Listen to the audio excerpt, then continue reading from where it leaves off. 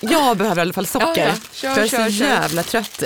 Ja, du var på skogsrave igår såg jag på Instagram. Nej, men så här är det.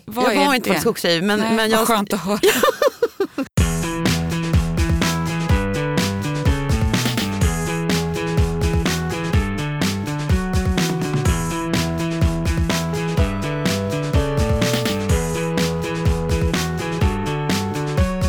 Och under middagen så pratar vi om att jag har kommit fram till att jag ska göra en ny bucket list. Jag gör ju dem konstant i huvudet på alla möjliga nivåer. Så här. Men har du fyllt din redan? Jag gjorde en för kanske 10 år sedan som jag har i en anteckningsbok. Och så plockar jag fram den. Jag plockade fram den 2 gånger. Första gången var kanske för 5-6 år sedan. Och andra gången var nu för några veckor sedan. Och då är det lite kul att se att vissa grejer där har jag ju gjort. Som till exempel? Till exempel engagerar mig i någon typ av... jag kommer inte ihåg hur jag skrev. Inte välgörenhetsförening, men alltså något ställe där man gör gott för andra. Och då tänker jag att mitt jobb på Unison har varit faktiskt. Verkligen. Så check. Och så tror jag att där stod det resa till New York, vilket jag också gjort då för länge sedan.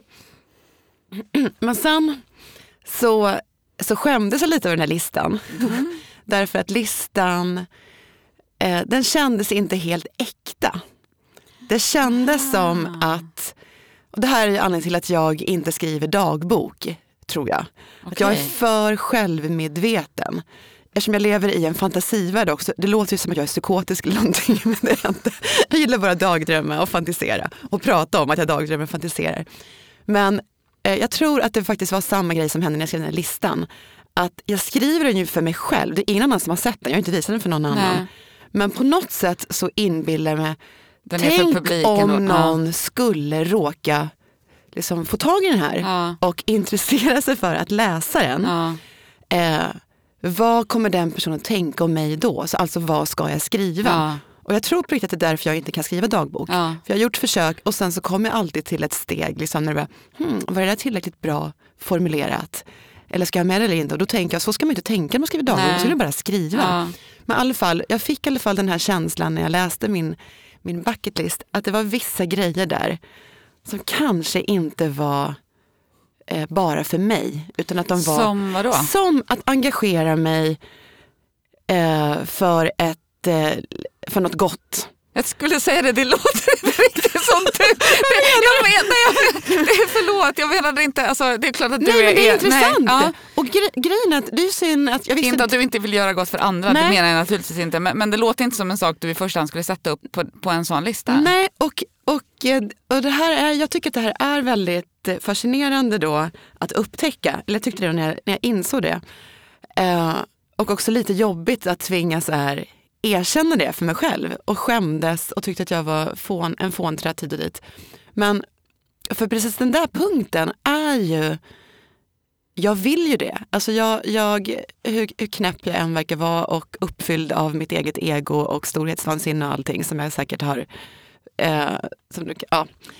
så är jag också, då ska jag då hylla mig själv den andra. Nej, men jag tycker att man ska vara snäll mot andra. Den som inte har ska ge den som den som har ska ge den som inte har, man ska hjälpa och sådär, man ska vara solidarisk och allt det där. Och det är också därför jag då och då har liksom tänkt att jag ska engagera mig politiskt. Sen har det alltid gått åt helvete för att jag tycker att man om man kan så ska man försöka göra världen till ett bättre ställe. Det låter jättepretto. Men, nej, men det är helt med det på. Så på det sättet så var ju den där punkten rätt. Ja. Men samtidigt på en bucket list. Liksom, varför det då? är kanske det. Bucket list är ju liksom något som jag vill uppnå. Ja. De är ju per definition egocentriska. Sen kan vi fortfarande vilja göra gott, men det är det var det jag kände. För liksom resa till New York, det bara, jag vill resa till New York. Självklart. Det är liksom mina drömmarstad. Jag har sett så många filmer som jag älskar där de går runt så här. Och nu minns jag inte så många andra på den där listan då, men dels var det den framförallt, men så var det några till som jag också fick lite så här dåliga vibbar av. Men i alla fall, apropå skogsravet som jag skrev på min Insta och Facebook-bilder, så lyssnade jag på Fredrik Strages senaste intervju med Jonathan Johansson i Hemma hos Drage heter hans podd. Där han har olika gäster varje vecka och pratar om allt möjligt. Och jag gillar Jonathan Johansson väldigt, väldigt mycket. Och då lyssnade jag på det. Det var ett väldigt fint samtal. Och då pratar de om rave. Han får någon fråga där han säger att han gillar att uppleva musik på det sättet. Att det är typ det rätta sättet att uppleva musik på. Mycket bättre än att gå på konsert. Vilket jag tycker är lite konstigt som han själv då gör konserter. Men i alla fall, och då så började det så här, när jag hörde det, då bara, vänta lite nu. Så här, han är ju inte 24 år. Han är väl typ 40. Han är 40 typ, ja. Och då tänkte jag så här, eftersom jag går runt med min åldersnoja hela tiden och allt det här som jag inte, det här att jag sörjer saker som jag inte har gjort, som jag tänker är för sent. Och det här är ju en skogsrave, jag vet inte ens vad det är. Men att gå, för då pratar han om det är någonting. Väl precis vad det är ett rave i skogen. För då pratar han om att han hade gjort det i Nacka någonstans. Och då insåg jag, nu är det dags för mig att göra en ny bucketlist. Där det inte ska stå att jag ska engagera mig i Rädda Barnen eller volontärarbete i något krigsdrabbat land. Utan bara, vad vill jag göra? Så att innan detta år är slut, förmodligen då när det blir varmt, om man nu ska vara ute, så vill jag måste få gå på ett rave. Ska du hänga med? Aldrig i livet. Varför då? För att det står... Nej, jag kan inte tänka mig vidare. Men vi hade kompisar som drog på rave på 90-talet. Jag följde aldrig med. Nej, jag är fullständigt ointresserad av den typen av tillställning. Av musik eller tillställning? Båda delarna. Ja. Ja, jag vet ju inte. Jag har ju gått på någon typ av rave, eller så här technoklubbar. Men det är väl inte riktigt samma sak, men det är väl angränsande. Jag gillar att dansa väldigt, väldigt mycket. Ja. Och jag sörjer att jag har blivit så, inte så pass gammal utan för gammal för att gå ut i Stockholms klubbliv. För jag skulle inte bara känna mig som mamma längre. Snart är jag ju att kunna känna mig som en mormor åt kidsen. Ja, inte riktigt kanske. Men, om jag hade blivit tonårsmamma. Jag förstår vad du menar. Men jag är också rätt förtjust i att dansa. Men jag gillar inte den musiken överhuvudtaget. Och jag gillar inte... Nej, jag är bara helt ointresserad. Ja. Jag tror det är det. Så att du får ta med dig någon annan. Ja, det får jag göra. Och så får jag väl berätta sen då hur det gick. Ja, för någon som bryr sig. För någon som bryr sig. Jättemånga kommer bry sig om hur det gick för mig. Ja. Och att jag inte då ska bete mig som Mickan i Solsidan. Har du sett avsnittet? Du kanske inte kollar på Solsidan. Solsidan alls. Nej. Då kan du se på det. Och sen kan du tänka på mig och skämmas. Apropå andra saker jag är fullständigt ointresserad av. Gud vad du är ointresserad av mig och mitt liv och mina grejer. Inte. Jag är ointresserad av rave och Solsidan. Det är jag just nu, det är mitt nya liv. Herregud, ja. Jag tänkte på en grej utifrån det vi pratade om förra gången. Den här som diskussionen om att ångra sitt barn eller ångra sitt föräldraskap. Som så. Något som vi aldrig kom till eller aldrig riktigt benämnde då. Tror jag inte, jag kommer inte ihåg. Det var ju det här, eller som kan hänga ihop med det. Det är ju hela den här valfrihetsbesattheten. Att vi lever liksom i en tid där vi är... ärligt talat besatta av valfrihet och också någon slags idé om att vi har fullständig valfrihet liksom. Och att om man då att det alltid finns 1000 olika liksom vägar ens liv kan ta och vilka man än väljer så betyder det också att man missar de andra på något vis och att hela liksom förlorandet av, eller ångrandet av föräldraskapet kan handla om just det där, att man har den här idén om alla de där liven man hade kunnat leva som man inte levde. För jag tänkte på det, för att jag läste i Svenskan för, kan det ha varit någon vecka sedan eller så, en artikel om den nya generation Z, känner till? Det är ju våra barn. Vad är det? Födda mellan typ 95 och 2000. Jag kommer inte ihåg. Något sånt.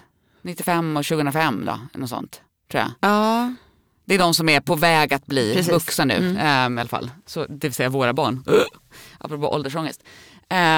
Som ju verkligen, det var dels liksom, någon liksom artikel om hur deras liv ser ut och att de är ju uppfödda på valfrihet. De har valt skola, de har liksom valt allting. Och så var det någon slags intervju, det var en intervju med en 18-årig tjej som beskrev det ungefär som att de sitter på, det var något som fastnade, på lunchen i skolan, hon går då sista året på gymnasiet, så diskuterar de vad de har gjort det senaste dygnet för att komma närmare sina mål. Apropå bucket list. Ja. jag fick ju total panik, stackars jävla ungar.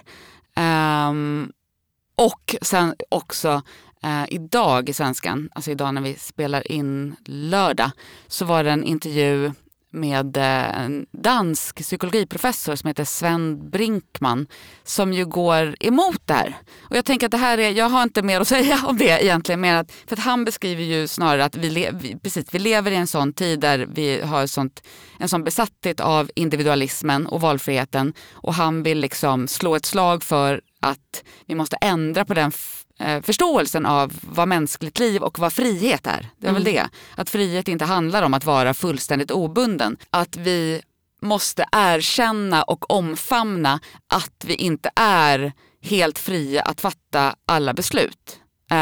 Utan att vi både har det, men att vi också är styrda men liksom begränsade då, av saker utifrån, av strukturer, av normer, och han pratar ju om ödet liksom så. Och att lägga allting på en individuell nivå, att allting handlar om mig och mina val och vad jag känner och vad jag gör, och inte tar in vad som påverkar mig i min miljö och min omgivning, som både ju kan vara precis här, alltså i mina nära relationer, men också liksom politiskt och liksom, den tid jag lever i och så vidare. Då hamnar man fel helt enkelt. Då fattar jag honom och dig nu som att han tycker att vi måste liksom vara lite snälla mot oss själva och förstå att vi kan inte lösa allt genom att välja rätt, eller att liksom hela tiden försöka påverka vårt liv genom de val vi gör. Är det som är själva kontentan? Att det blir fel då, det är sånt som vi mår dåligt av, i och med att vi inte förstår att vissa saker kan vi inte ens påverka. Nej, precis. För att det kan vara ett krig i Ukraina som påverkar saker och ting, eller något. Men omvärlden påverkar oss på ett sätt som vi måste ta i beaktande när vi ställs inför våra olika livsval, och det här, vad ska jag göra för att jag ska ha ett bra liv och må bättre?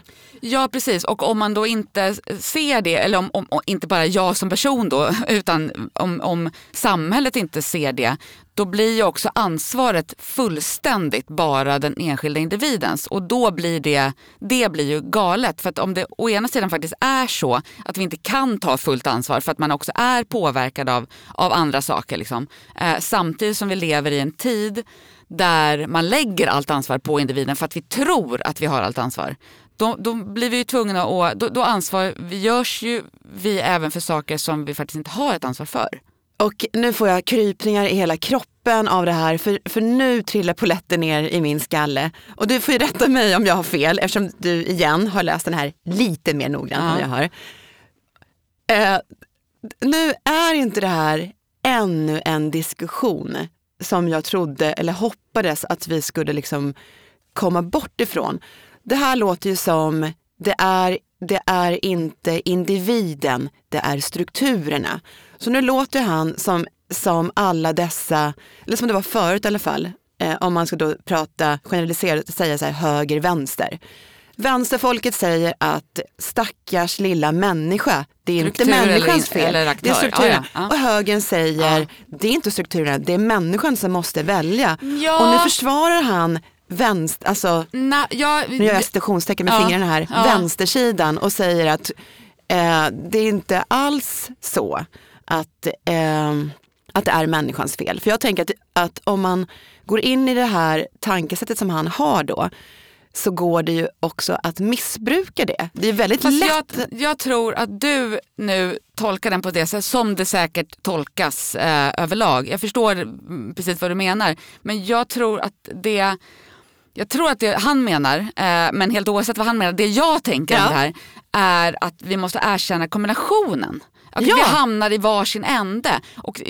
Men gör han det också? Så läser jag den, men jag kanske läser den välvilligt, jag har ingen aning. Men jag läser den så, som att det handlar om att vi måste också se. Jag tänker att återigen Isabel Ståhls text som vi läste eller pratade om förra gången, hon var ju inne på liknande grej också. Att om vi bara pratar om individens egna liksom, utgångspunkter så missar vi ju vad som kan påverka vårt mående, som inte bara handlar om inre trauman utan också liksom, miljö och strukturer och sådär.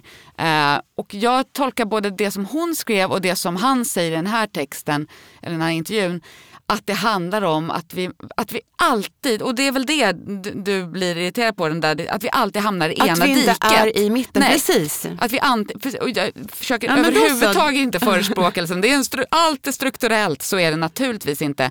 Men jag tror att det han försöker visa, eller det han är inne på, är ju, alltså han är ju professor i psykologi, att han kritiserar ju sitt eget ämne för att psykologin oftast enbart är intresserad av det som händer inuti människan. Vad som sker där. Och det han menar att det som händer inuti människan är också påverkat av det som kommer utifrån. Och om vi inte ser det, om vi bara ser människan och det som händer i henne som en fullständigt liksom, frikopplad varelse från allting annat, då hamnar vi liksom fel. Men det är klart att vi också hamnar fel om vi inte ser vad som händer i henne överhuvudtaget, utan bara ser det som kommer utifrån. Liksom. Ja, men då är jag med, och då håller jag med och tycker inte att det är en galen text. För att det där har jag varit så himla arg på, att det har varit under en väldigt lång tid, som jag ändå tycker har luckrats upp på sistone. Det har varit väldigt stora låsningar kring att man har liksom vägrat från den ena sidan se att självklart måste individen ta eget ansvar för sitt liv där man kan göra det. Men där man inte kan göra det så går det inte att kräva det av en människa. Och från andra hållet samma sak, att man måste ju fatta att det finns saker som samhället har orsakat eller som resterande värld liksom påverkar, som gör att man inte... Så att den här, och det är klart att det är så att vi måste hitta någon slags balans i det där, för att både på individnivå, alltså för att själva må bra och inte gå under av alla krav som man både ställer på sig själv och kanske tror att omvärlden har på en, men att också rycka upp sig för fasen ibland och bara ta tag i saker och ting. Och först när jag började läsa, och det kanske var dumt av mig då, att jag gick på min vanliga impuls, att det bara svartnar och jag blir arg innan jag läst klart hela artikeln och försöker förstå vad som står där egentligen. Men det kändes lite som någon slags jag vet inte, han är ju psykolog, precis som Jordan B. Peterson är. Att det här är ett sätt att kanske nyansera Jordan B. Peterson synen på livet, för han är ju väldigt inställd på att det är du som behöver göra någonting. Och så när jag tolkar honom välvilligt, Jordan B. Peterson, då tänker jag att han tycker att självklart kommer inte det här att du går upp varje morgon ur sängen och bäddar sängen och sen sätter på dig kläder och inte hasar runt i dina pyjamasbrallor. Det kommer inte göra att hela ditt liv förbättras så fort du gör det. Men bara det är liksom ett litet sätt på mikronivå att bevisa för dig själv att det är du som bestämmer nu, ska jag kliva upp ur sängen eller inte? Och att skapa någon typ av ordning i sitt liv. Och jag tror att han har rätt i det. Alltså att vi människor på något sätt, att vi glömmer att också små saker kan påverka oss i det stora. Absolut, nej, men verkligen. Det som jag tänker blir problematiskt, där kom det igen, ordet. Det var länge sedan ändå. Är det? Det känns som att det... Ja. Kanske 2 Det som blir svårt då, eller det som riskerar att liksom ställa till det är ju när det krockar där. För att, alltså, apropå den här texten om generation Z och liksom en generation som har fått lära sig av sina curlande föräldrar då, som en av teserna är liksom i den här artikeln, att de kan göra allt de vill och de kan bli vad de vill och allting är möjligt och alla val ligger framför dem som ett smörgåsbord liksom. Och så möter de ju nu nu de är på väg att bli vuxna. Om vi nu pratar om det här, liksom, pratar om i Stockholm till exempel, där bostadsmarknaden är helt galen. Det är väldigt svårt att få bostad om man är ung eller om man inte har ett kapital så att man kan ta ett lån och köpa en bostadsrätt. och så. I andra delar av landet är det kanske helt omöjligt att få ett jobb för att det finns nästan inga jobb där. Då måste du flytta väldigt långt och då kommer det återigen bostad. Alltså jag menar, det finns en massa strukturella liksom, orsaker till att det inte är så jävla enkelt att bara så här, bli det man vill och liksom bara leva sitt liv precis som man har tänkt sig. Och där, om man då är uppfostrad i en kontext som säger en att det är ditt ansvar. Du måste jobba hårt men du kan bli precis vad du vill. Och så möter lite alla Jordan Peterson, liksom, den typen av så här, gör så här så och följ dina liksom dina mål och drömmar så blir allting bra för du har ansvaret och du har makten i din hand och så möter man ett sånt system där det inte går för det finns inga bostäder så du kan inte flytta hemifrån och bli självständig och du får ingen jobb och då sitter den unga generationen där med känslan av att så här, okej, nu har jag gjort något fel för jag har fått lära mig hela vägen att jag som kan styra och sen kan jag inte styra det här och då måste jag, alltså finns det liksom inga förklaringar bortanför att jag har inte kämpat tillräckligt hårt eller jag har inte gjort tillräckligt rätt. Jag fattar, men jag tänker att det där är också delvis olika saker. För de där exemplen som du kommer nu, de är ju reella. Alltså så är det. Men att det är hög arbetslöshet eller att det är bostadsbrist eller att du inte har 3 miljoner på banken så du kan köpa en lägenhet. Det är ju en sak, tänker jag. Det kan du inte påverka.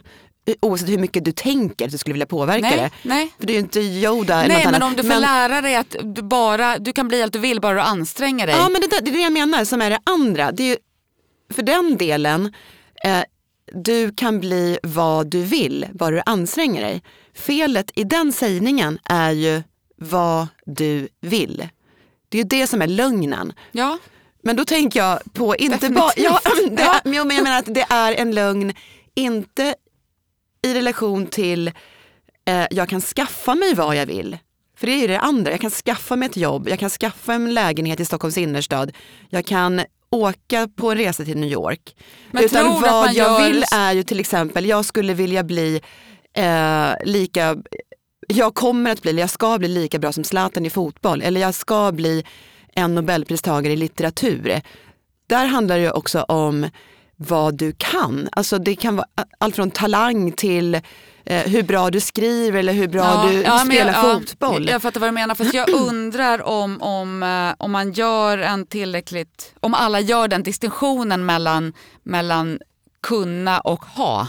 Men alltså, det är det man borde göra. För absolut, bara om man gör det. Jag tror den här unga generationen kanske inte, och i synnerhet inte när det gäller jobb är ju identitet. Nu för tiden väldigt mycket framförallt för medelklassen för att de kan liksom fortsätta blåsa upp den märkliga drömmen om att man är någonting som det man jobbar som liksom.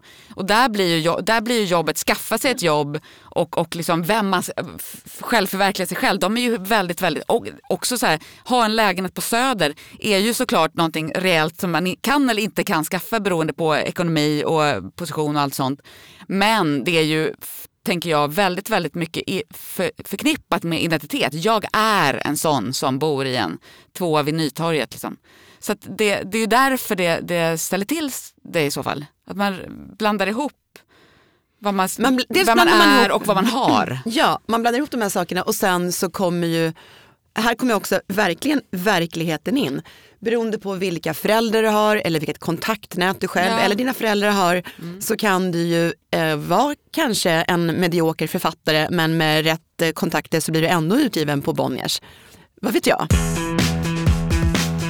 Ja, då ska vi prata om män igen. Äntligen. För vem har tidigare pratat om mannen? Brytt sig om vem mannen är? Vad han är och varför han är som han är. Är han sårbar? Är han stark? Jag vill spy på allting som har med dessa mansartiklar att göra. Är det så? Ja, så är det. Spännande. Det här kom jag fram till i morse. Ja. Jag har borstat händerna som en dåre. Och tänkte att nu får det fasen vara nog. Så att efter det här poddavsnittet, jag säger så mycket som jag aldrig håller, så att jag kommer säga det här nu också och tro på det. Efter det här samtalet som vi ska ha nu om mannen så kommer jag skita i män och manlighet och vad de håller på med och varför de är som de är hit och dit. För jag är så otroligt trött på att dissekera män, manlighet, maskulinitet. Okej, så vi ska inte prata mer om män i något av poddavsnitten efter det här. Jag sa ju alldeles nyss att jag sällan håller det jag säger. Men för i början på mars så var det en väldigt, väldigt intressant artikel i SvD som jag vet att du har läst, som handlade om manliga poddar. Och det var framförallt var det väldigt mycket fokus på Ola Rapace och den podd han har ihop med Fredrik Söderholm. Och nu har jag glömt bort vad den heter. Sorry, allt gick åt helvete. Just det. Och det är en väldigt uppmärksammad podd. Vad jag har fattat så finns det bara en säsong, men det är en till på gång. Precis. Och den här första säsongen består av 12 avsnitt och har blivit jätteomtalad. Det har lyssnats på den i bland annat i Alex och Sigge och det skrivs och pratas om den. Och själva grejen med den podden är att det här är två väldigt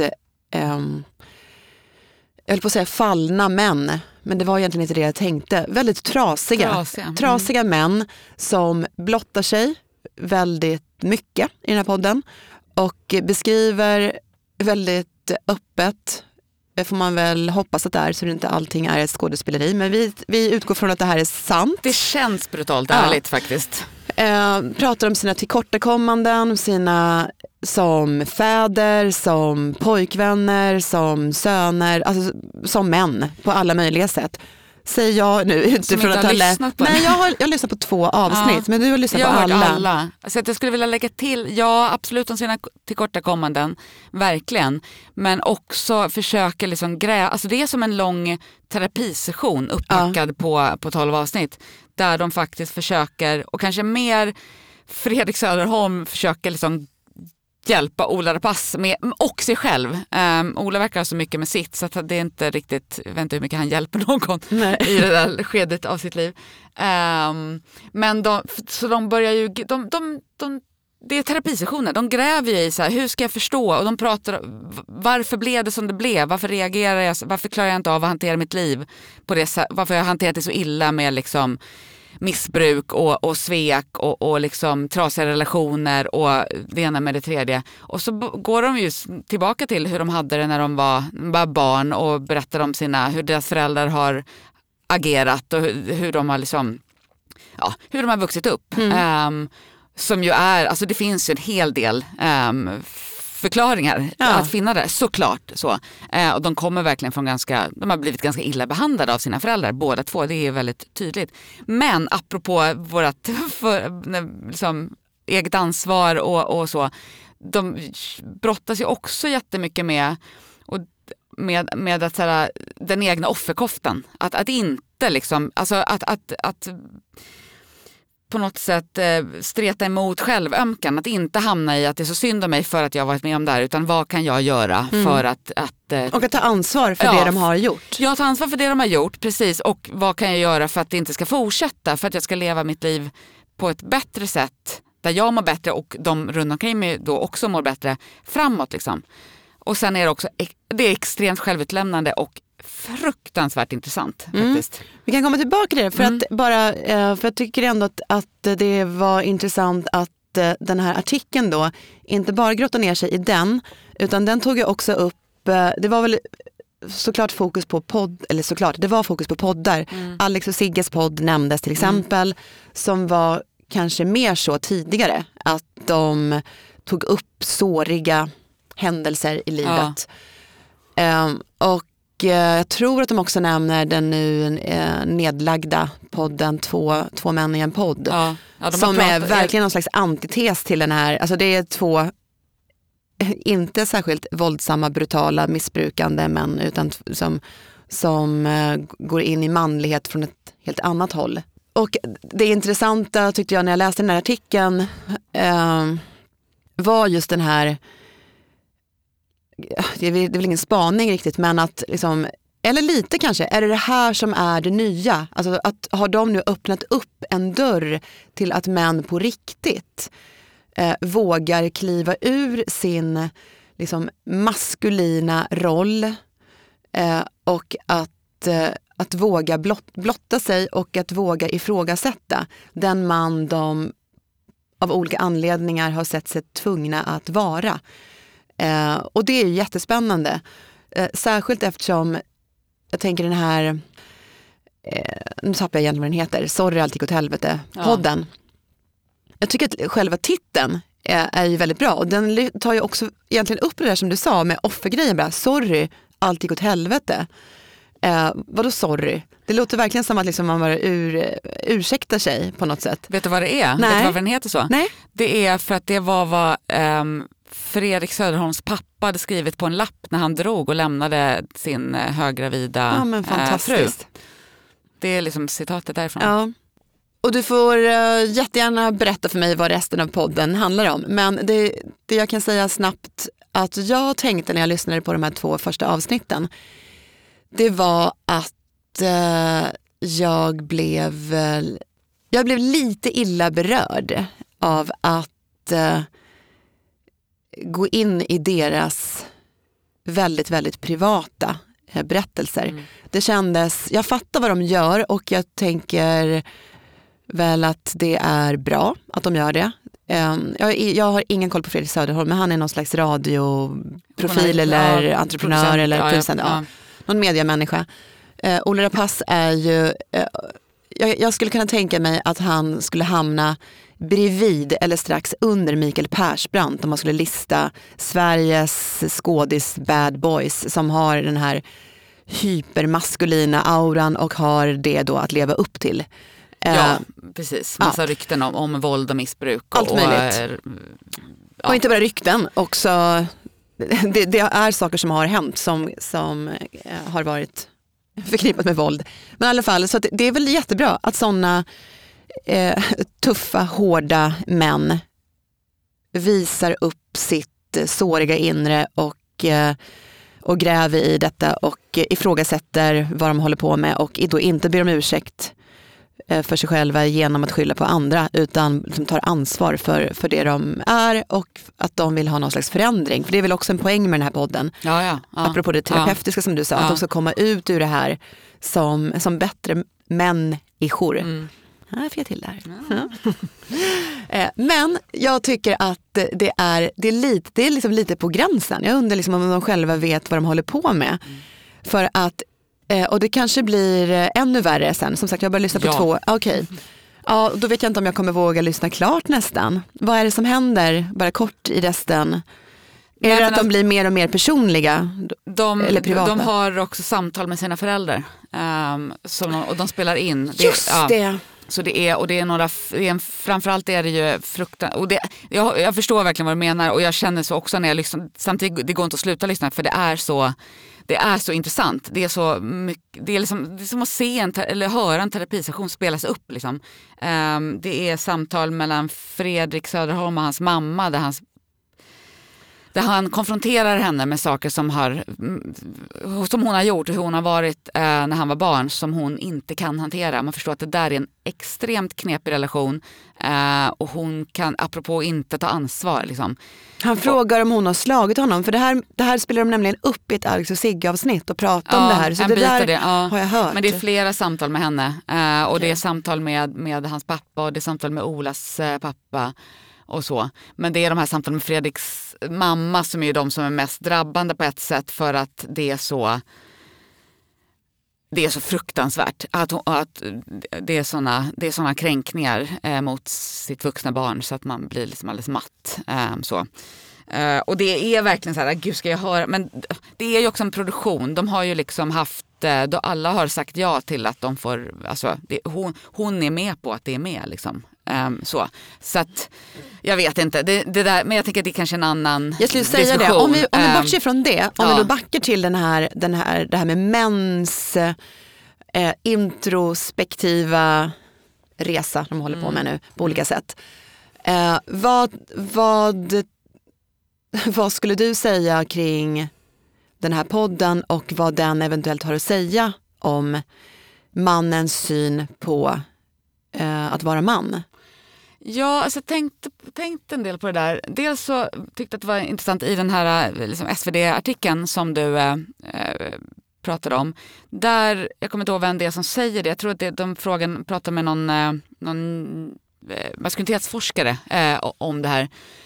Och just att liksom nästan alltid har varit alltså att män inte ska prata känslor och liksom det här med psykisk ohälsa och så har liksom varit ett tabubelagt område för män att prata om. Och det han säger som jag tyckte var intressant, det är ju att för kvinnor har ju mörkret i kvinnor och psykisk ohälsa har ju ofta som primärt då för kvinnor som grupp i alla fall handlat om offerskap, att man har varit utsatt i ett patriarkalt samhälle, våld och övergrepp och så. Men för männen handlar ju mörkret om att erkänna sitt förövarskap. Det vill säga att det handlar om aggression och det handlar om våld, fast den som utövar och inte den som blir utsatt. Och det är klart att det är mycket svårare. Att det är mycket svårare att erkänna sitt ansvar för att man utsätter andra för våld än att erkänna att man har blivit utsatt, även om det såklart finns svårigheter där också, för offerrollen är inte särskilt rolig att ha liksom. Det tyckte jag var intressant och det blir ju på något sätt, jag tycker att de ändå, och de pratar ganska mycket om det, vilket jag tycker att de gör på ett bra sätt, den här att inte ta på sig offerkoftan eller att försöka skylla ifrån sig, utan försöka äga liksom, att man faktiskt har vad man har gjort mot andra människor, hur man har svikit för att man, och sen försöker de förstå varför de har hamnat där och så. Så det är väl det ena. Och det är väl bra på riktigt liksom, på något vis att den diskussionen kommer upp till ytan, att den förs offentligt i viss mån, men framförallt att män pratar om det. Men sen tycker jag också att de kommer så djupt in i det mänskliga psyket och vad det innebär att vara människa. Så jag tycker inte riktigt att den handlar om att vara man egentligen. Jag tycker att den handlar om att vara människa. För jag tänker att nej, jag kan inte känna igen mig såklart i de här, liksom, för jag har inte levt deras liv och jag har definitivt inte vuxit upp med den här typen av liksom, svek från mina föräldrar som de har. Men jag kan ju känna igen mig i liksom, att man blir som man blir på grund, alltså hur ens relationer formar en, hur man kan liksom försöka förstå varför man reagerar som man gör mot sina nära och kära trots att man vet att man inte borde. Alltså, det finns massor av aspekter i de här samtalen. Jag tänker att jag lär mig såklart en massa om dem, men jag lär mig otroligt mycket om vad det är att vara människa. Och det har faktiskt ingenting med kön att göra här, tror jag. Alltså, ursäkta. Så vad duktig jag var nu. Jag hejdade mig själv och bara sträckte upp ett pekfinger i luften. Jag blir så glad att du säger det här. För det här är anledningen till att jag har fått nog nu. Inledningsvis. Att nu kan vi skita i att prata om män och manlighet på ett bra tag. Därför att precis det här var den största behållningen i lördagens intervju med Knausgård i DN. Han får Bengt Olsson är i London och träffar Knausgård och de pratar om hans författarskap och skrivande bla bla bla och Min kamp, och så säger Björn Olsson säger någonting i stil med att han har läst något om att Knausgård någon gång har sagt att när han fick någon slags, inte skrivkramp, men han fastnade i sitt skrivande, och det var när han skulle liksom beskriva, det kanske var i den förra romanen som vi har läst och pratat om. Exakt, jag tror det. Då ska han skriva någonting ur en kvinnas perspektiv, och att det skrivandet lossnade först när han släppte tanken på att han skulle skriva ur en kvinnas perspektiv. Och jag skrev faktiskt upp det här, för jag har börjat spara på bra sägningar här i min lilla telefon. Så säger han så här, Knausgård alltså, att det handlar om att man graviterar ändå alltid in mot samma punkt. Annars skulle vi inte kunna läsa om andra människor. Om en bok fungerar blir man en annan under läsningen, och det är oavhängigt kön eller sexuell orientering eller vilken tid karaktären lever i. Alltså att det spelar egentligen ingen roll. Och när jag läste det där så tänkte jag, exakt så är det ju med jättemycket som du och jag pratar om så många gånger. Det här när vi, både på skämt och på allvar, nu tjatar jag igen om det då, att vi kan skoja om det här, att vi har en massa liksom, traditionellt kodade manliga beteenden och egenskaper. Det är ju inte det. För det är människoegenskaper. Din personlighet och min personlighet har det här. Ja, och som vi sen har bestämt ska ses som manligt, men som såklart finns hos alla i varierande grad. Ja, och jag tänkte på det så var det så himla roligt att du sa det nu apropå den här podden. För att det som har börjat... jag tänker på det här med liksom att manligheten är i kris. Jag kommer inte ihåg nu hur många träffar jag fick när jag började googla liksom, på manlighet. Jag gick in på Spotify och googlade på manligt eller manlighet för att kolla liksom, hur många poddar det finns som berör det här. Och det finns jättemycket. Och så satte jag på något avsnitt, något gammalt kropp och själ tror jag, när någon säger inledningsvis bara, ja, manligheten har ju varit i krisen 1991 eller någonting. Vad vet jag vad det var för årtal. Och tydligen är manligheten fortfarande i kris. Ja. Kommer det någonsin sluta vara i kris? Ja. Kvinnligheten är aldrig i kris, har du tänkt på det? Inte på det sättet. Nej, inte på det sättet. Modersrollen, karriärskvinnan, hemmafrun. Ja, det finns andra. Kvinnligheten, för man säger manligheten är i kris. I alla fall, det var ett stickspår. Ja, det är intressant. Ja, tyckte också det var intressant faktiskt när jag började fundera på alla de här grejerna. Och för nu jag är så uppspel bara för att du sa det där om podden. För att jag har ju läst en artikelserie i Aftonbladet som jag tror första texten kom någon gång i början på februari. Det finns 4 texter ute nu. Serien heter Mannen. Och då har Aftonbladet bestämt sig för att låta olika män då, skribenter, författare, journalister, vad vet jag, vilka det kommer bli, få beskriva sin syn på liksom, vad är mannen, vad vill mannen, vem är han? Nu när jag läste de här artiklarna så, förutom att jag tyckte att alla var, jag vet inte om jag ska gå in och beskriva dem lite kort eller så kan jag strunta i det. Ja. Vi skiter i det. Jag kan säga att de var menlösa, allihop. Okay. Den första texten som är skriven av Erik Rosén, den var kanske minst menlös egentligen. Den har jag läst. Ja. Det var ett tag, det när den kom läste den. Ja, och jag läste också när den kom och så läste jag om den nu igår faktiskt. Och insåg att men detta det är bara samma gamla vanliga ältande om att ja, vem är mannen egentligen? Han kan ju vara det här.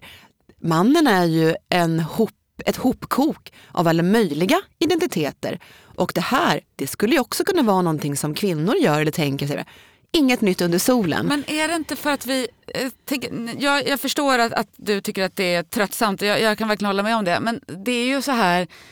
Alltså, och det är också återigen kopplat till vårt förra ämne, att det är för jävla svårt att leva. Det är för jävla svårt att vara människa. Och det är någonting som det har vi ju ältat sedan begynnelsens dagar. Du kan ju gå tillbaka till de gamla grekerna. Du vet alla texter, Bibeln, alla texter som finns skrivna handlar ju om att vi desperat försöker förstå vad det är att vara människa. Det är bara det att här så har vi bestämt oss för att klä det i kön också.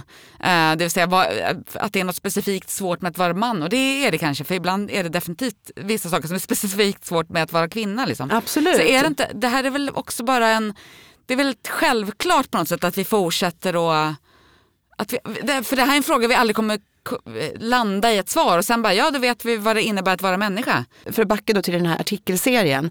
Jag tycker, som sagt, Erik Roséns text, det var väl någon slags inledningstext i och för sig in till själva artikelserien. Sen skriver vad heter han? Charles Perez. Ja, precis. En text som handlar om att män måste bli fria från våld, men utifrån liksom att om du är fel sorts kille så är du hela tiden rädd för att bli utsatt för våld. Fysiskt våld, psykiskt våld, verbalt våld, latent våld, allt det här. Och hur är det med tjejer då som går runt med nyckelknippor i näven? Men nu handlar det ju texten om man. Jag vet, men det blir ju menlöst då. En artikelserie som ska handla om manlighet, som handlar om saker som för då vill jag ju veta, jag vill läsa om sådana saker som då är specifika för män. Men det finns ju inte, utan det kanske är precis det som vi ska göra istället, som du sa. när det handlar om de existentiella frågorna så är de ju lika för oss alla. Oavsett vad vi har för sexuell läggning eller religiös åskådning eller liksom, ja, det spelar liksom ingen roll för det är mänskliga saker. Precis som Knausgård sa i den här intervjun. Och det är egentligen det som är slutsatsen efter att jag liksom gav mig in i den här artikelserien. Ja, vad spännande. Nu ska de göra en satsning här på att få fram intressanta kulturartiklar som dissekerar liksom mannen och manligheten. Men det är tomt. Det finns ingenting där. Men säger det någonting om att det inte finns något att säga om det eller att de bara skrivit dåliga texter? För jag tänker, alltså, det finns ju liksom en slags grundläggande liksom, existentiella, psykologiska liksom, fundamentala liksom, förutsättningar för att vara människa som jag inte tror att kön spelar någon roll för överhuvudtaget, precis som du säger. Men de är ju ibland sammanblandade med sånt där kön spelar roll. Men ta våld till exempel. Det är klart att risken att bli utsatt för våld eller hotet om våld eller hotet om sexuellt våld som kanske är alltså hotet om sexuellt våld som är mycket, mycket mer reellt om du växer upp som tjej och kvinna än om du växer upp som kille och man. Alltså det sexuella våld. Det är mycket, mycket större skillnader där. Det finns ju med oss. Även om man själv aldrig har varit utsatt så finns det ju med. Så det, alltså, att existera som kvinna innefattar ju någon form av det finns liksom en aspekt av rädsla för sexuellt våld. Det är ju specifikt för alltså det är en existentiell specificitet för kvinnor som inte finns för män. Men det är klart att det finns en massa saker som är grundläggande gemensamt. En annan sak som har det är intressant för att den här artikelserien i Aftonbladet, jag tror att första definitivt kom ju innan kriget i Ukraina började. Sen tror jag att resten faktiskt har varit efter. Ja. Eller om det är de 2 första liksom innan och de 2 andra nu senaste under kriget. För att det är ju väldigt, väldigt spännande att titta på Zelensky, presidenten, och hur han uppfattas av alla och det är hans manlighet kommer att göra för oss nu, med oss, för oss.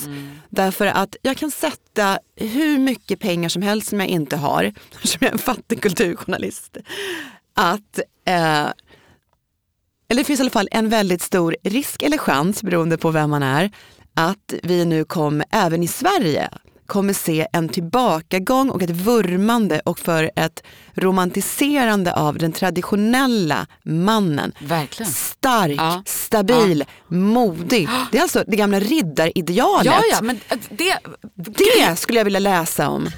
Det börjar jag ha. Det där har jag tänkt på jättemycket apropå rapporteringen om Ukraina-kriget. Alltså, och är på riktigt, jag är rädd för en massa saker vad det här kommer att göra med världen på sikt, men en sak som jag är verkligen rädd för, det är att de håller på att bomba oss tillbaka till någon slags liksom gammalt, superkonservativt traditionellt förståelse av manligt och kvinnligt.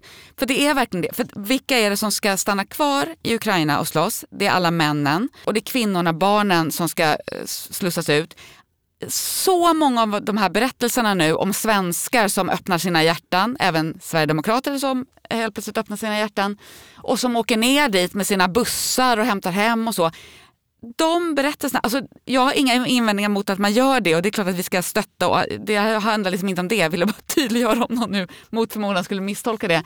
Det handlar om att i alla de berättelserna, de är helt genomsyrade av män som ska rädda kvinnor och barn. Och det finns ingenting jag hatar mer än det där sammanklumpandet av kvinnor och barn. För det låter så vackert och skyddsvärt, men det gör att kvinnor placeras inte som vuxna kapabla människor som kan mätas liksom, och hållas ansvariga och begäras liksom, agera på samma sätt som män, utan de är barn. De är skydd och de är värnlösa.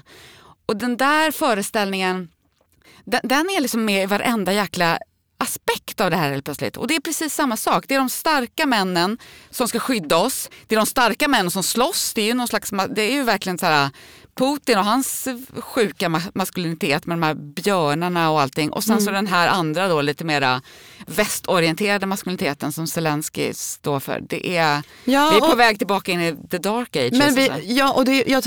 Men jag tänker också att det kanske, för jag håller med dig i allt det du säger, det blir väldigt, väldigt tydligt kring just det här med att det är liksom per definition är mannen stark och per definition är kvinnan svag.